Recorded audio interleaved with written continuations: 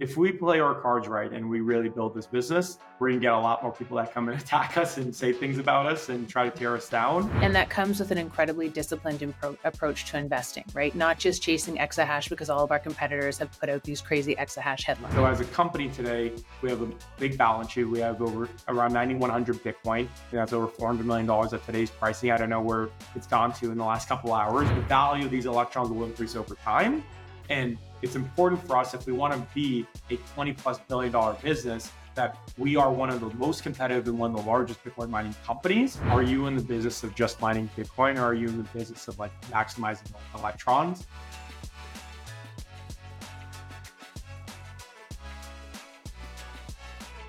This podcast is entertainment, not financial, tax, or legal advice. Views expressed represent statements of the speaker in their individual capacity, do not represent the views of Unchained, and should not be considered investment advice. Speakers often have personal, family, or business connections to Unchained, which may include direct financial benefits. Please see our disclosure at unchained.com/podcast.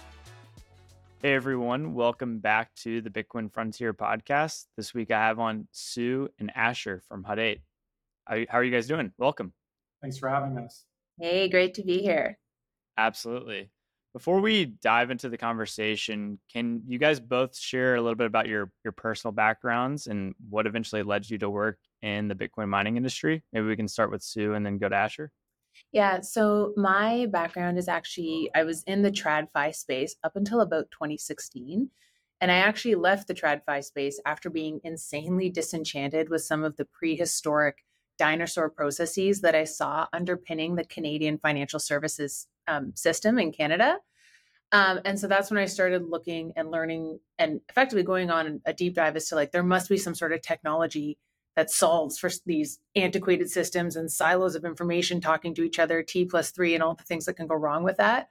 So that's how I learned about distributed ledger. That obviously is then how I learned about, went down the Bitcoin blockchain ferret funnel. And then I think the tipping point for me was in 2017. I had formally left financial services and was desperately trying to get into the crypto space and convince the crypto industry in Toronto, which was pretty robust. Ethereum, the group that founded Ethereum is actually out of Toronto. I was trying to convince them that I wasn't just sort of another, bandwagoner from the TradFi space trying to get into crypto. But the sort of tipping point for me was I ended up doing this jungle survival course in Amazon, Guyana. And we had this group of tribesmen who lived in Amazon, Guyana, following us around because there's so many ways that, first world Canadian idiots like me can die in the jungle. And what was really interesting is at the end of the 2 weeks, a lot of them, they had no identification. They didn't know their birthdays, but they had cell phones. And actually the chief had asked to be paid for their services in Bitcoin. And so that for me was my my big sort of aha moment in the sense that, here are people who cannot formally participate in the traditional sort of financial services or sort of any real economic space that now have agency and are able to participate. So that was sort of my big tipping point into the crypto space. And then I helped start the wealth trading desk at CoinSquare, and then the rest is history. How about you, Asher? Yeah, so my history, been in serial entrepreneur my whole life. Parents immigrated to the U.S., kind of the whole American dream story. First one to go to college, first one to graduate, and started my first business abroad and built. And when we ideated, it's kind of the idea behind US Bitcoin, which is a company that merged into Hut 8 recently. That was COVID had hit, and me and my co-founder, Maiko at the time, basically saw three kind of big macro trends. One was, my dad's in his 70s. He called me. He's like, hey, have you heard of this thing called Bitcoin? I think it's this new digital gold, right? And so it's in this idea of this kind of world that's becoming remote and being kind of technology driving, and this idea of a digital currency, I think would become more relevant at that time, and the adoption would grow. The second was specifically around kind of the semiconductor chips going at the time from 7 to 5 nanometers, now 3 and 2. You saw this plateau in Moore's law, where the machines would last for a longer period of time. You can depreciate for them for a longer period of time. And so from an investment perspective, you could deploy a lot more dollars because you knew that it wasn't going to be recapitalized every single year, and you'd have to buy new machines that came out that were 2, 3, 4x more efficient. The analogy I always like to use there is when the iPhone first came out, every year when the new one came out, like, wow, this one is so much better, so different. And now every new one that comes out, you're like, maybe I think the camera is better. And so similarly, the chips operated in a similar way in Bitcoin miners. They're all from TSMC, which is kind of the foundry that produces the underlying wafers. And so that was the second. And the third was the energy transition, right? You have a lot of renewables being built in places like West Texas, where you have wind and solar generation being produced. You don't have really much load at the sources of generation. So you have a lot of congestion issues, and you have a lot of kind of curtailment, negative pricing dynamics. And Bitcoin mining was such an interesting load where you can be an agile load, just like intermittent generation. You can be an intermittent load. You can kind of counteract that balance of supply and demand within kind of this new power generations and help with the evolution of renewables. So those are the three reasons of kind of why now. And then the why us was, in order to really execute and be great in the space, you have to be the lowest cost operator and you have to execute extremely efficiently. And we felt like we would be able to compete at scale doing those two things. And again, started the business in December of 2020 and I think scaled up to one of the largest operators of Bitcoin miners in North America. Yeah, very impressive. I do kind of want to dive into the merger between Hut 8 and US Bitcoin Corp. Can you guys tell us like what were the main drivers behind this deal? I'll let Asher start with that, and then I'll piggyback on it. Sure. So from our side, we had raised a little over $100 million in equity capital, and we grew the business from basically 0 megawatts to 730 megawatts with kind of the Celsius Ionic deal pending, bringing us to over a gigawatt of machines, of megawatts under management and almost 400,000 machines under management, right? And so about 10% of kind of the global network of Bitcoin mining. And so I think we were able to do that with very little capital deployed and how thoughtfully we deployed the capital. And it's across three business divisions. The first is self-mining. So we build facilities, we have machines, we run machines, or we host machines, and it's really exposure to self-mining and Bitcoin mining and hash price. The second is hosting. So we build infrastructure and we're like a landlord and we can host other people's miners. And either we take a fixed fee or we take a profit share so we can decide how much risk profile we want. We don't have to deploy a lot of money up front in terms of CapEx. And then the third was a managed services business where we don't have to deploy any money in terms of CapEx. We can take all the technology, all the IP, all the software that we've developed, and we can basically go and scale without deploying capital, right? And that matters because we believe in this industry, scale allows you to have better purchasing power, drive down costs across your build outs, your operations, and such. And so we got to a point where we were 730 megawatts. We had met the folks at Hut 8, and we felt like there was a really, really interesting synergy because Hut 8 had done an amazing job with their HODL strategy and had built a big Bitcoin balance sheet. And in addition, had started kind of the path towards diversification with Bitcoin mining, HPC, and really heading down that route. And I think for them, and Sue will chime in here afterwards, is what they were looking for was operational rigor and scale. And so we checked that box for them. They checked off the balance sheet for us. And together we believed we would have a company that had scale, that was operationally efficient, that had a great balance sheet, and that can go into the halving stronger than ever. And that was kind of the thesis that brought both companies together. Yeah, so I think, to Asher's point, what Hut 8 did, we did really well in terms of our HODL strategy. But I think another thing that we really liked about the US Bitcoin team outside of just their operational expertise was also the fact that they really looked at and they prioritized capital allocation as a priority relative to just sort of operational expertise. So kind of the idea of running a business like an investor versus just sort of an operator. And I think that that's something that's really unique to this industry. And that's another thing, that we thought this made a lot of sense to do this marriage. For those that don't know, when did this actually occur, like officially? And then is this entity now like the largest in terms of network, like hash rate compared to all the other public miners? Yeah, so we announced the merger end of January, beginning of February of last year, and it took us about the majority of the year to get it closed. And so end of November, beginning of December is when the merger officially closed. So today, when you look at kind of megawatts and hash rate under management, I do believe we're one of the, if not the largest. In this frontier moment, Asher mentions that Hut now manages more hash rate than all other public miners in the US. Hut now controls roughly 10% of the global network hash rate. Is this consolidation bad? Doesn't mining need to be decentralized? When Satoshi first began mining, he was the only miner. Mining takes place on an open permissionless network. If miners attempt to censor transactions, other miners can join the network and mine those transactions. With that said, the global trend is the clear decentralization of mining. Originally, mining began completely centralized on one device, Satoshi's. Over the following years, thousands of machines were mining Bitcoin all over the world. But by 2020, it was estimated by Cambridge that up to 90% of all mining activity was in China. China then banned mining, and in 2024, this year, no single country has a majority of the network hash rate. The end game for mining is miners scavenging and decentralizing across the world for extremely low cost and wasted energy. And now back to Asher and Sue. Self mining is a smaller percentage relative to our peers, but in terms of overall management of machines that we operate, control, run our software on, et cetera, I believe we're one of the top largest in North America. I'm curious also, we now have the ETF approval, and ETFs have been trading for about a month or so. How has that altered the strategic decisions that you guys are making as a company? Yeah, so if you think about why people invested in Bitcoin mining companies historically, they invested to get exposure to Bitcoin, right? You had large institutions, funds that couldn't get exposure to Bitcoin any other way. They couldn't buy Bitcoin and so forth. So they bought Bitcoin mining companies. And so ETFs, I think, take away that need for them to get exposure through Bitcoin mining companies because ETFs are low fees that they'll continue to drive down near zero, right? And so you can get exposure to Bitcoin without buying Bitcoin through ETFs.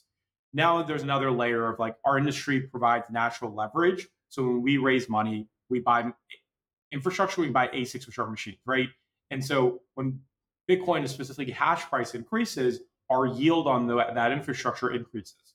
But at the same time, the value of those machines and the value of that infrastructure becomes more expensive as well because the yield is higher. Similar to real estate, if you're producing more rental income, it's usually because the house is worth more, right? And so there's a tie to yield and the underlying value of the asset. So that creates that natural leverage. I think the reality is if you just want leverage on Bitcoin, like there's going to be an option market that builds upon ETFs. And so you're going to be able to have calls and put options, et cetera. So you'll be able to get exposure to leverage as well on top of Bitcoin. And so our belief is people are going to want to invest in mining businesses because they're sound fundamental businesses that drive cash flow and invest and have positive return profiles on the investments that they make, similar to energy companies, oil and gas, gold mining companies.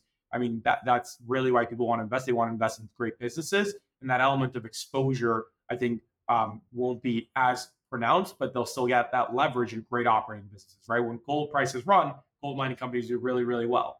Yeah, makes sense. I've also seen that Hut 8, and you guys have mentioned this, has started to diversify out of just Bitcoin mining, right?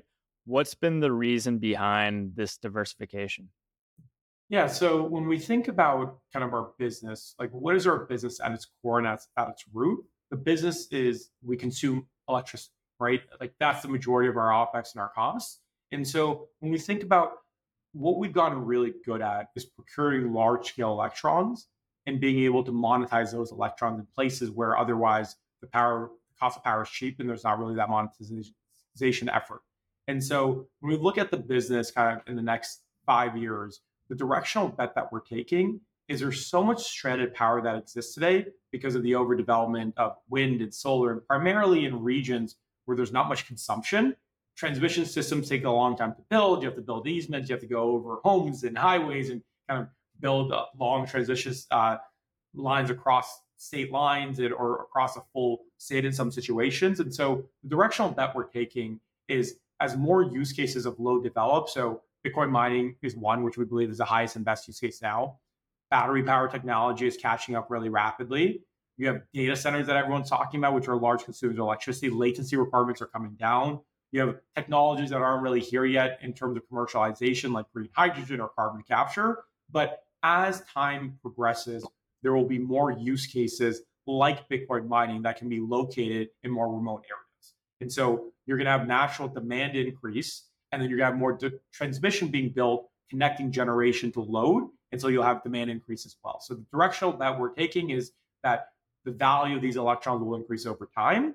And it's important for us if we want to be a $20+ billion business that we are one of the most competitive and one of the largest Bitcoin mining companies, but that's one pillar of our business. And our business is really about maximizing the value of every electron. And we have a Bitcoin mining division. We have a battery division. We have any other divisions that we believe that are truly competitive. So HPC, for example, Hudid has already gone into that space. We own 5 traditional HPC data centers. And so we'll continue to look at technologies that will be able to maximize those electrons. But that's what's going to allow us to have that asymmetric upside and to take that base layer of energy and be able to build a business that's in the tens of billions of dollars rather than a smaller total addressable market of just Bitcoin mining. Yeah, I think so. Just coming from the legacy HUD 8 perspective. So we first bought 5 traditional data centers in January of 2022. And also part of the thinking behind it was effectively building a portfolio of infrastructure that had uncorrelated return profiles, right? So not only were you getting a call option on the price of Bitcoin and sort of some of these ancillary businesses around the Bitcoin industry, but also it was a call option on the growth of the cloud co-location and sort of demand. I think that that industry is growing at about 8 to 10% annual CAGR over the next 5 to 10 years. And so really building that robust portfolio of composable compute, infrastructure, and energy assets, we really do think is going to continue to be our competitive advantage moving into the future. Awesome. For those divisions that are outside of Bitcoin mining, is there one in particular that you're like most bullish on, whether it's battery or HPC or something else, or are they all just kind of smaller bets and you're going to see how it goes over time? No, so look, the bet that we have taken is HPC, right? We have 5 data centers, as Sue just mentioned. Everything else that I mentioned, we're exploring and we're looking at, and we'll continue to explore new technologies that emerge as well.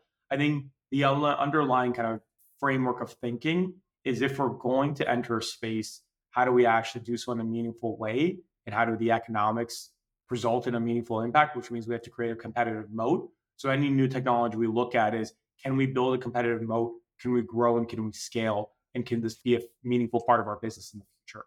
And if it checks a lot of those boxes, then we'll look at exploring those verticals. Makes sense. Back to Bitcoin mining. Obviously, 2024, we have the upcoming halving, probably in about 60 days at this point. What are your thoughts and feelings toward the halving? Are you excited or are you more concerned as a Yeah, miner? so I think there's kind of macro market perspective in our position within that market. So if you look at kind of some of the work that we've done over the last 15 months, we've grown a lot as a business because of some of the bankruptcies that happened. We were active in the Compute Art bankruptcy. We had a big managed services deal come out of that. We purchased an asset. We obviously just helped Celsius come out of bankruptcy as well. So as a company, we grew a ton during those periods of time, and I think we became pretty good experts in how to operate in distressed environments and how to consolidate and grow. And so when you look at the halving, I mean, the reality is I'm not a believer that Bitcoin's going to double overnight, right? And so I think the world is going to get like tough for miners before it gets better. And as a result, we're going to have basically distress scenarios that come up. People are going to need to be consolidated. They're not going to have cash to continue to operate.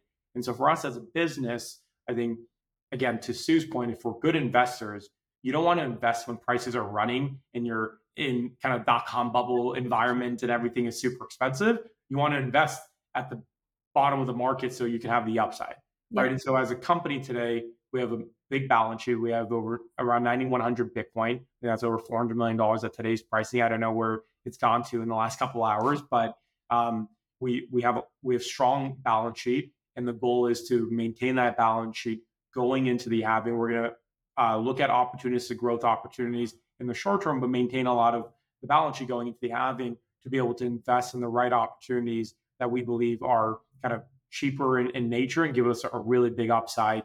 And so for us, we see this as an opportunity. We see this as a buying opportunity to grow the business. So it's safe to say that you guys have trying to have a more conservative approach toward the halving. And if there is, capitulation from more miners, you guys will be ready to capitalize on that.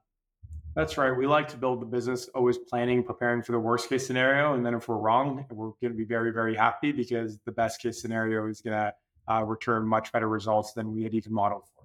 But I think just to piggyback on what Asher is saying, and I obviously would agree with all of it, it's doing all of the above, but also with an emphasis on shareholder return and shareholder value in mind. So, and what do I mean by that? Things like not being solely reliant on dilutive sources of funding in terms of how we grow this business, being thoughtful about debt and how we structure that debt.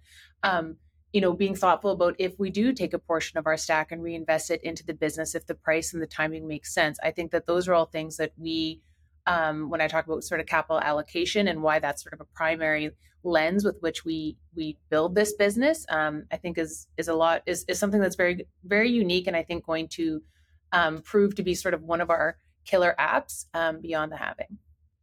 Yeah. You guys can correct me if I'm wrong here, but I think Hut 8 has around 7 exahash of self-mining hash rate. I don't know if you guys have seen like Swan, the Bitcoin company, recently announced that they have about 5 exahash. How closely do you guys monitor your competitors and like watch different developments within the ecosystem? Yeah, so obviously we're in tune with all of our competitors and kind of scale and growth. And I think this double downs on what Sue says.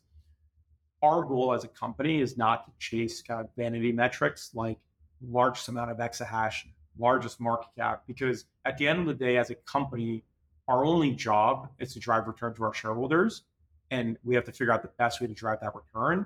I think as an industry, shareholders have been diluted a lot. And even though companies have grown and exahash numbers have grown, shareholders have lost money. And so when we think about the business, scale matters in our sector, right? Having scale, having that economies of scale, having that Costco model, it matters. And so we'll continue to grow the business, but we're not going to do so at the expense of shareholder value. We're not going to do so at the expense of shareholders losing money. And so I think that's pretty critical as we look at growth. And that's why we have a diversified business. We have self-mining, which is high CapEx, buying machines, building infrastructure. We have hosting, which is kind of medium to low CapEx, only building infrastructure, no machines. But you can still do profit share, so you get the same upside as if you own machines. And then you have managed services, which is no CapEx.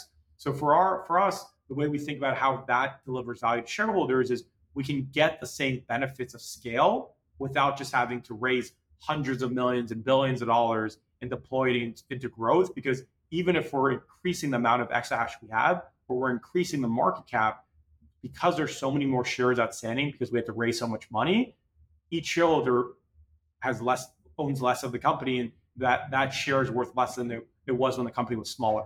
And so just being very, very thoughtful that we're growing, we're continue to remain competitive. We're being creative about how we grow in a cost conscious way. And by doing so, if we become the company that people feel like, to your point, they can get exposure through Bitcoin through the ETFs. They're investing in us to get a great return on their investment. And if they believe that this is the place that they can get a great return on their investment, they're going to invest in us, because over a long period of time, more money will flow to us. And as a result, we will be the biggest. But I think building a business is about being patient, it's about being methodical, it is about doing so over a long period of time. I think that's why in our industry, if you look at it, I mean, we had massive companies grow in 2021 because everyone was chasing growth, everyone was chasing exahash numbers. And then in 2022, you have massive bankruptcies and massive restructurings. And so In this frontier moment, we're talking about the massive mining bankruptcies and restructurings in 2022. Here were the 3 largest known restructurings. 1, Core Scientific, filed for bankruptcy in December 2022 due to a falling Bitcoin price, rising energy costs, and unpaid debts. 2, Compute North, went bankrupt in September of 2022, owing up to $500 million to over 200 different creditors. 3, Celsius Mining, filed for bankruptcy in July 2022 with a $1.2 billion deficit to over 100,000 creditors. The bankruptcies of these entities demonstrate that bear markets not only transfer mining equipment, but also Bitcoin itself from over-leveraged owners to stronger, more financially stable holders. This process purges weaker participants, setting the stage for the next bull run by moving ASICs and Bitcoins to stronger holders. And now back to Asher and Sue. it's really kind of taking that into mind and saying, you know what, if I'm a shareholder, I'm investing in this company, I believe in the way that they're thinking about growing the business, and they put us first and foremost in mind. I think, a book that's been sort of percolating a lot of our conversations right now as we sort of look to the next chapter of Hut 8, and what it looks like from a management perspective, what it looks like from a philosophical perspective. Asher put this book called The Outsiders on our radar, and it's a study of And I'm going to get Asher to talk a little bit about some of the lessons from it as well. But it's basically a study of the top 7 CEOs in American business who outperformed the S&P by 20 times and their peer group by 7 times over multi-decades.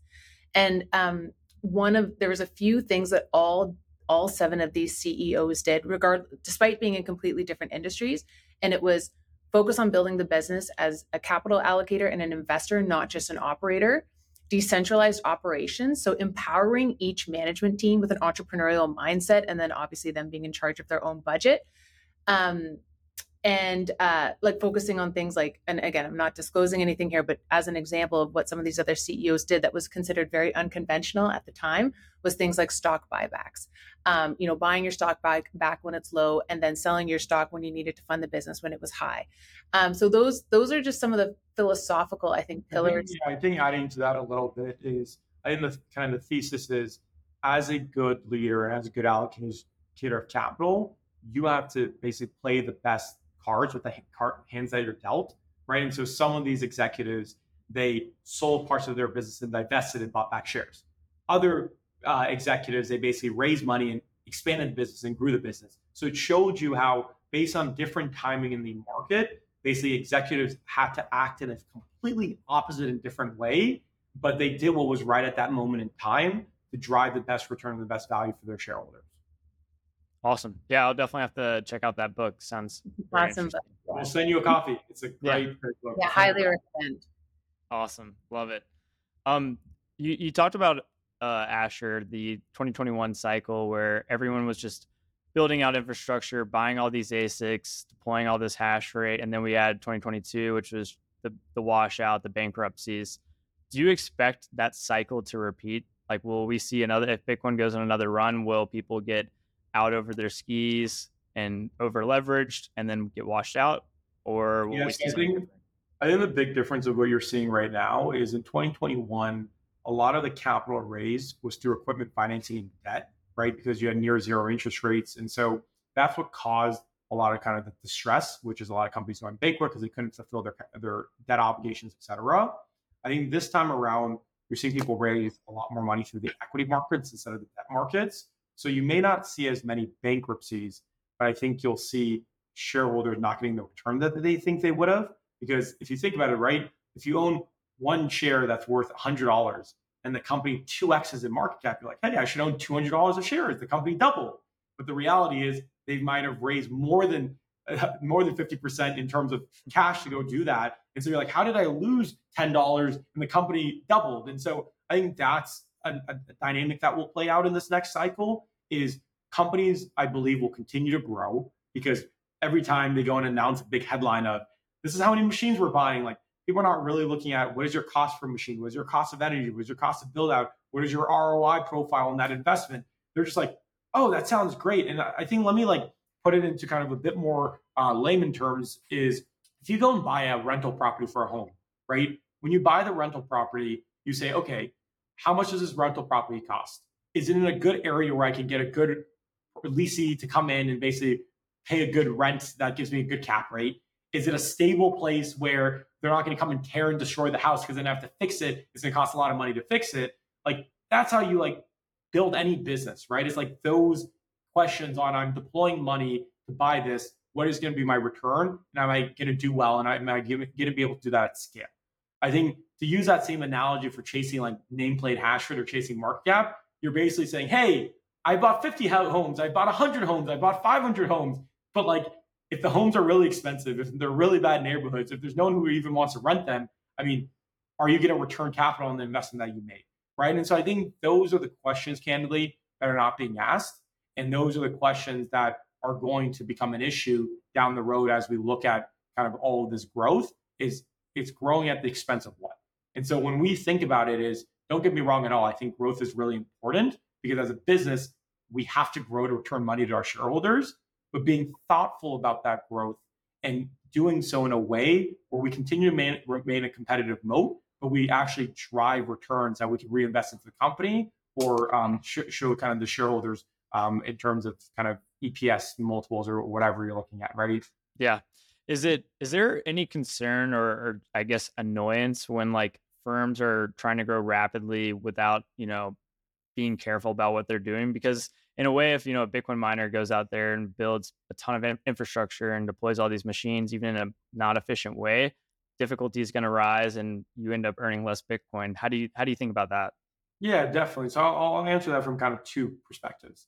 The first is I've had people come to me like, "Hey, do you want to raise money? You just became the CEO. Do you want to raise money, etc." I was like, "Have you seen our market cap? It went down a lot recently. Like equity is really expensive." And and I think one thing that's interesting as well, right, is myself, the chief strategy officer, because we were the founders of US Bitcoin merging into this, we own a lot of stock in the company. A lot of our net worth is tied in the company, and so we're really aligned with shareholders in the sense of like the return on that investment is good for us. It's good for all shareholders. And I think that's like a really deep, fundamental kind of driving factor. But yeah, is it frustrating when the market rewards just growth without asking kind of questions? I think so, because I think it incentivizes folks to not focus on the right things. And as a result, that hurts shareholders, right? And that's how I kind of think about it. And so the short answer is like in 2021, we were pretty conservative. Like people were buying machines for 60, 70, $80 a terahash. We never spent above on average, I think $35 a terahash, right? And like, yeah, that hurt us because we didn't grow as fast, but it also helped us a lot when all the prices came tumbling down, right? We sold machines in the $80 per terahash because we're like, this is so high. Like we'll be a seller in this market, not a buyer. And so I think kind of going back into it is when I was young, there was kind of this like graph that was drawn. It was like a freshman year in college. It was this investment group that I was in, and it was kind of the Y and X axis, and it was basically like you can be your kind of spectrum of like uniform and different and right and wrong. So you can be different, and you can be uniform, so same with everyone else, like same with the crowd, and you can be right, and then like you're not that impressive, right? Because everyone is right and everyone is making money when the markets are really good. You could also be the same and you can be wrong and you lose money. It's like, oh, this year was a bad year because the S&P went down, everyone lost money. And then you have kind of if you're different or if you're contrarian is what they call it, right? So you can either be contrarian and wrong, which people think you're just crazy. It's like, why didn't you listen to everybody? Like you just lost all that money, everyone crushed it. Or you can be contrarian and right. And I think that's that sweet spot where you have unbelievable entrepreneurs, unbelievable businesses that thought differently, that approach the markets differently, and over a longer period of time that paid out, right? And I think that's kind of goes back to the Warren Buffett, like invest in companies that have a great intrinsic value, even if the market doesn't value them at that moment in time. And so when we think about building the businesses, how can we build the right business that builds intrinsic value? And over time, the market will kind of catch up in their sophistication and their knowledge, and they'll reward us for doing the right things and treating shareholder capital and being good fiduciaries of capital. The Unchained IRA is continuing to break new records. With a Roth Bitcoin IRA, you don't pay capital gains on the appreciation of Bitcoin. Unchained offers a solution. They make it simple for you to set up a Bitcoin IRA while keeping control of your Bitcoin keys. Use code FRONTIER for $100 off and schedule your consultation today at unchained.com/IRA. And now back to the show. And that comes with an incredibly disciplined approach to investing, right? Not just chasing exahash because all of our competitors have put out these crazy exahash headlines. It's being incredibly disciplined in terms of how we deploy capital, when we deploy capital, and what competitive modes we've identified and at what price point we start to play at them. So, and again, growth is super important, right? So I don't want anyone to hear me wrong. Like growth, the way we return value to our shareholders is by growing. But if you pay $1 million for a house versus $2 million for a house, that makes a pretty big impact if your rental income every month is the same, right? Totally, 100%.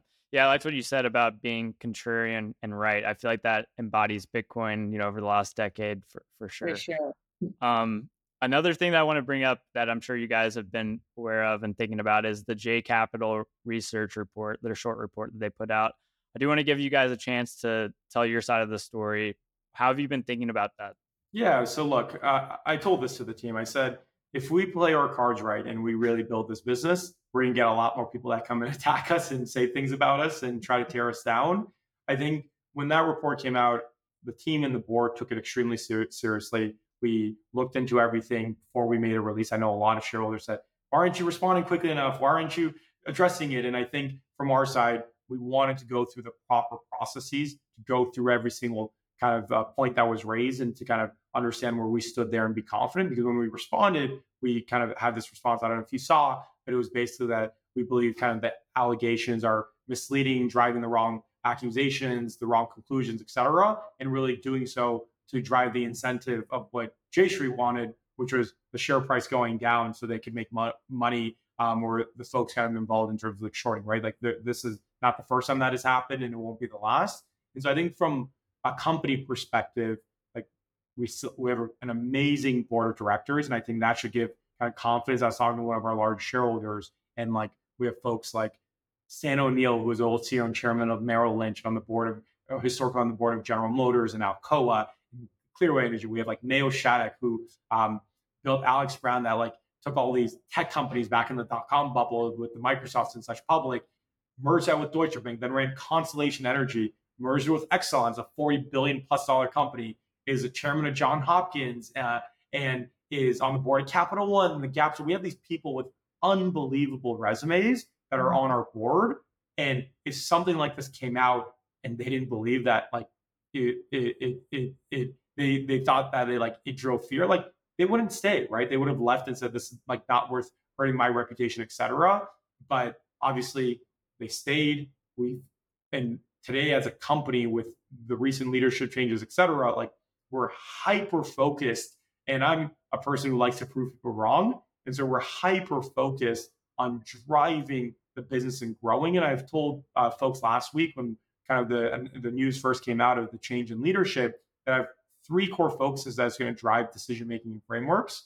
The first is continue to maintain a strong balance sheet going into the halving so we can be buyers of interesting opportunities that are cheap. The second is focus on growth opportunities and deploying capital when we see opportunity for growth. And then the third is being relentlessly focused on driving efficiencies and increasing free cash flow.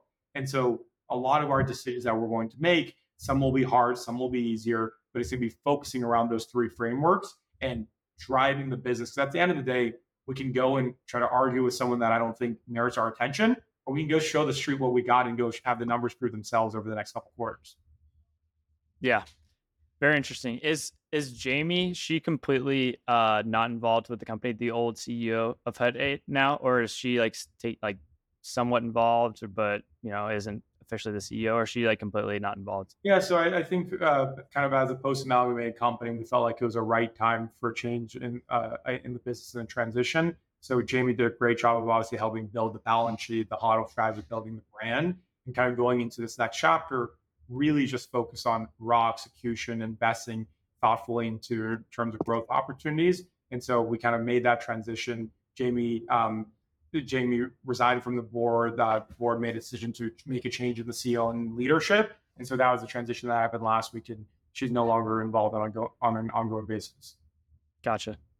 I want to kind of talk about the locations that Hut has with all of their different sites. Because I know you guys, like you said, you have a massive operations compared to a lot of the other miners. Where are they located and why did you pick certain locations? Yeah, so a mix of opportunity and again, this goes back to like we'll make the right investments when the opportunity return flows look right. And so we're location agnostic. Obviously, to the extent that we can diversify, that's great, right? To the extent that we can double down in areas that we love, that's great as well. And so today we have sites in Niagara Falls in upstate New York. We have a site that we operate in Kearney, Nebraska. We have a site that we operate in Granbury, which is like an hour outside of Dallas. We have a site that we just purchased in West Texas. We have another site that we're building for the Ionic brand that's spun out of Celsius, 200 plus megawatts in West Texas as well. We have 4 sites that we took over there for them. We have 2 facilities in Canada and Calgary, and we have 5 data centers, 2 in Vancouver, 2 in Toronto, and 1 in Calgary, and kind of in the middle of Canada as well. So I have a pretty wide footprint, I would say, across North America with kind of corporate offices in Toronto and in Miami. And so we have a pretty wide footprint, pretty diversified. And we'll continue to double down and invest in the areas that we really like, and then continue to diversify and be a global business as well.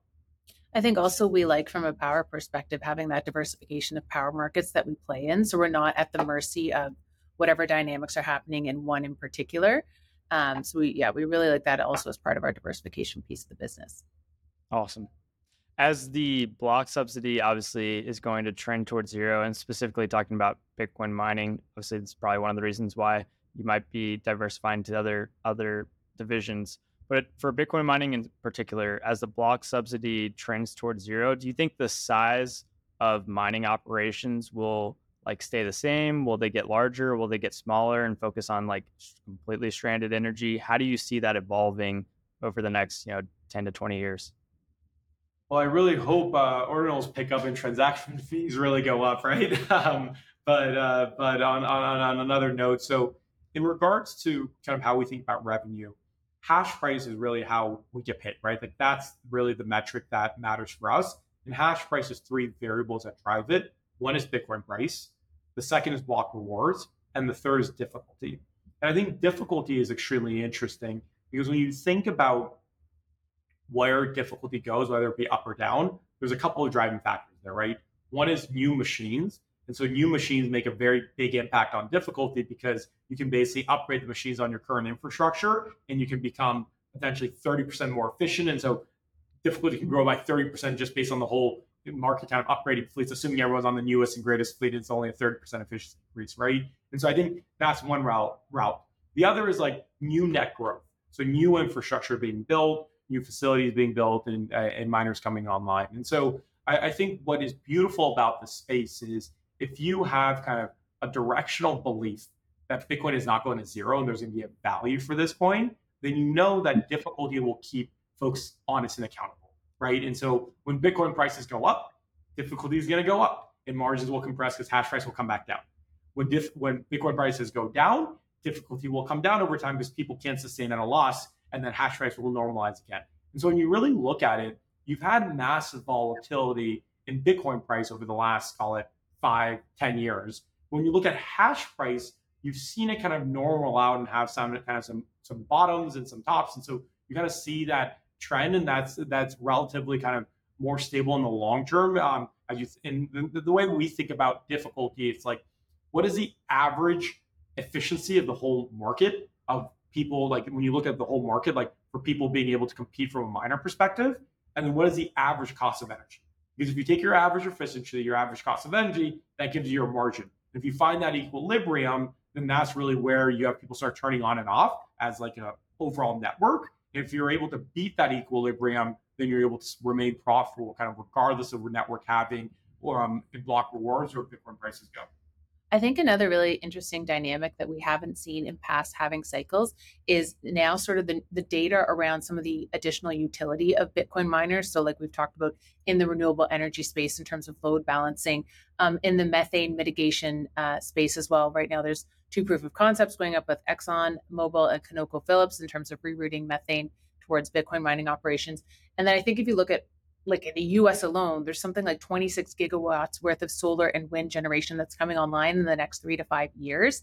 And the transmission lines, as Asher mentioned, aren't keeping up with the amount of renewable generation that's being stood up. And so there is a need for solutions like Bitcoin miners for load balancing.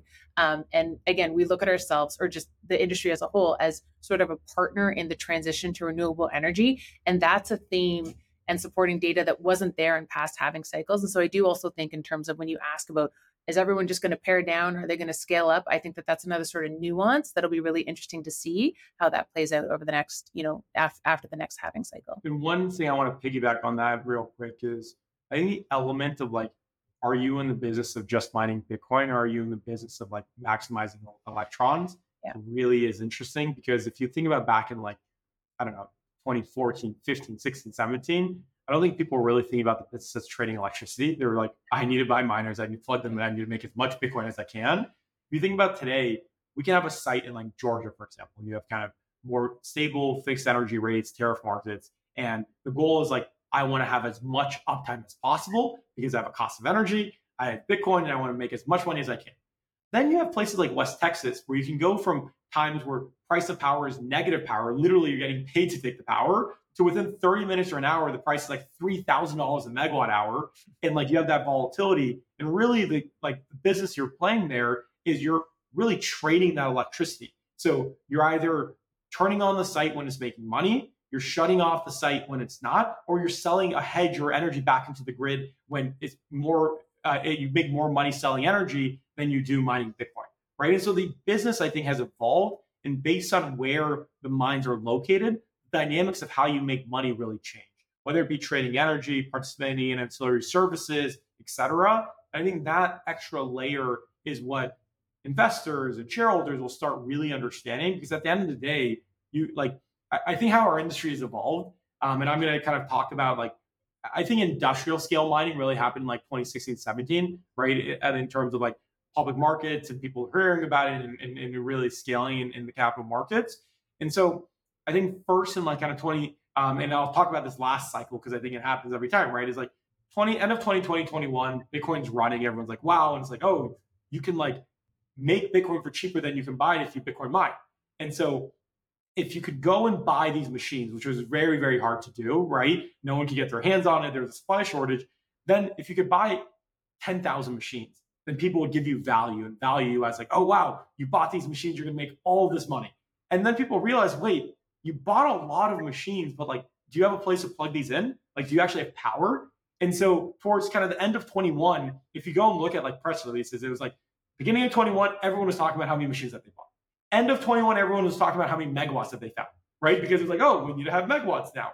And then really going into kind of 2022 and leading to 23, the new thing is like production reports. How many Bitcoin are you mining? What is your percentage uptime? But like, is that really the business? And I challenge people to like really think about that. And I'll use like the example of like our sites in West Texas, right? And it depends what kind of Bitcoin miner you are. So if I can mine Bitcoin, and let's just say my cost of energy is X if I have a hedge, right? Let's say I have a hedge and my cost of energy is 3 cents. And let's just say I can mine Bitcoin and I can make 8 cents. And so you have a pretty good margin, right? You mine for 8 cents, you get a Bitcoin, your cost is 3 cents plus your OpEx, depreciation, etc. Okay, but what if at that moment in time, you could sell energy for 30 cents? Do you really want to mine Bitcoin for 8 cents or sell energy for 30 cents? But the problem is, if you sell energy, then your uptime is bad because you shut down the miners and you make less Bitcoin. And so when we have a production report that says, oh, we have less Bitcoin this month, or oh, our uptime isn't as high, people are like, oh, you're really bad miners. Like, you suck. It's like, well, our numbers look way better because we made way more money doing that, right? And so I think the industry is going to evolve again. And the next chapter is going to be like any other business. When I go and I look at Facebook, it's like, what's the strategy, or Meta, I guess, what's the strategy, et cetera. But really, like, you're just looking at the numbers, like how much money did you make, right? How much profit did you make from that revenue? And I think people are going to really start driving towards that a lot more, because if historically these were all like venture style companies where they were all growing, so they didn't have great numbers, they didn't really make profits. So people were betting on like, where's the growth going? And I think now people are going to be a lot more accountable on profitability, on thinking about the initial CapEx, depreciation, because like any other business, purpose of a company existing is to drive value, to drive free cash flow, to create value for shareholders. I mean, that's the whole essence of why a company exists. Yeah. Yeah, the Texas market is interesting. I guess essentially you're capitalizing on the volatility of energy prices. How Right. big of the like Texas grid do you think Bitcoin miners could eventually become? Could it be like a very substantial part of the grid? So ERCOT has really been great about like thoughtfully regulating, because you have kind of in 2021, everyone saying, we're going to build all of these, we're going to build gigawatts and gigawatts and gigawatts. And ERCOT came in and said, all right, chill, pause for a moment. We're going to take our time. And there's this kind of whole ERCOT like large task force now that basically really looks at every new load coming online, how that affects the grid, is it net positive or net negative. And so I think they basically paused the whole space, took a step back, and now we're taking a really methodical approach. And because of the amount of renewable generation coming online, like Sue said, renewable, the great thing about it is like it's clean, and like your marginal cost of production is like almost nothing, right? Because it's a lot of capex up front. The sun is free, the wind is free. But the issue is the sun doesn't shine all the time, and the wind doesn't blow all the time. And so you create intermittent generation, you create intermittent frequencies. And so with more of that coming online, if load is stable, then you have this kind of world where load is stable and you have like generation bouncing up and down, right? So now if you can create this new load like Bitcoin miners, and I know battery is kind of another thing that's growing as well. You have these new loads that come on that can also be intermittent load then you can help balance and as a net average look at that kind of a lot more stable. And so I think growth will be conservative. There's kind of nice frameworks in place. There's nice protections in place. I think it'll be conservative to match the needs of kind of that market, and to help continue to help balance it. Yeah, that seems reasonable. Last question, then we can probably go ahead and wrap it up. Looking out over the next 2 to 3 years, what are you most excited about for Bitcoin and for HUT? Okay, Sue, so why don't you go first? yeah, I will talk more sort of larger addressable market. As I've talked about a little bit on this call, I am unbelievably, insanely excited for the narrative that we're already seeing starting to change in terms of Bitcoin miners are a partner in the transition to renewable energy, period. And I'm really excited for that utility use case and really just media focus away from sort of Bitcoin miners are bad for the industry and bad for the environment. I'm really excited to see that develop and that mature. Again, as we talked about, as more renewable power comes online, as renewable operators figure out, oh shoot, if we don't have transmission lines that are scaling with our projects, we need partners in terms of standing this up, and this is where Bitcoin miners come in. So I'm insanely excited and very passionate about education around that topic. So that's what I'm most excited about. Love it. Asher, do you Yeah, have anything? yeah, I think on my side is it's going to be really interesting to see how this industry continues to evolve like it has. I think every year is like a decade in other industries, right? So continued growth, continued innovation, and for our businesses, just being heads down and executing and kind of laying out the holistic kind of strategy and vision that we have. I love it. Asher, Sue, this was great. Where can the audience go learn to find more about you guys and HUT? So there's hut8.com is our website. I'm at Big Suey, BIGSUEY on Twitter. I'm on there often. Like my DMs are open. And Asher, you are also on Twitter. I'm not as active, so Not as active. You come to me. I'll be the point guard. If you got a question for him, send it to me. I like it. Well, thanks, guys. This was awesome. okay. Thanks Thanks for so having much. Appreciate the time.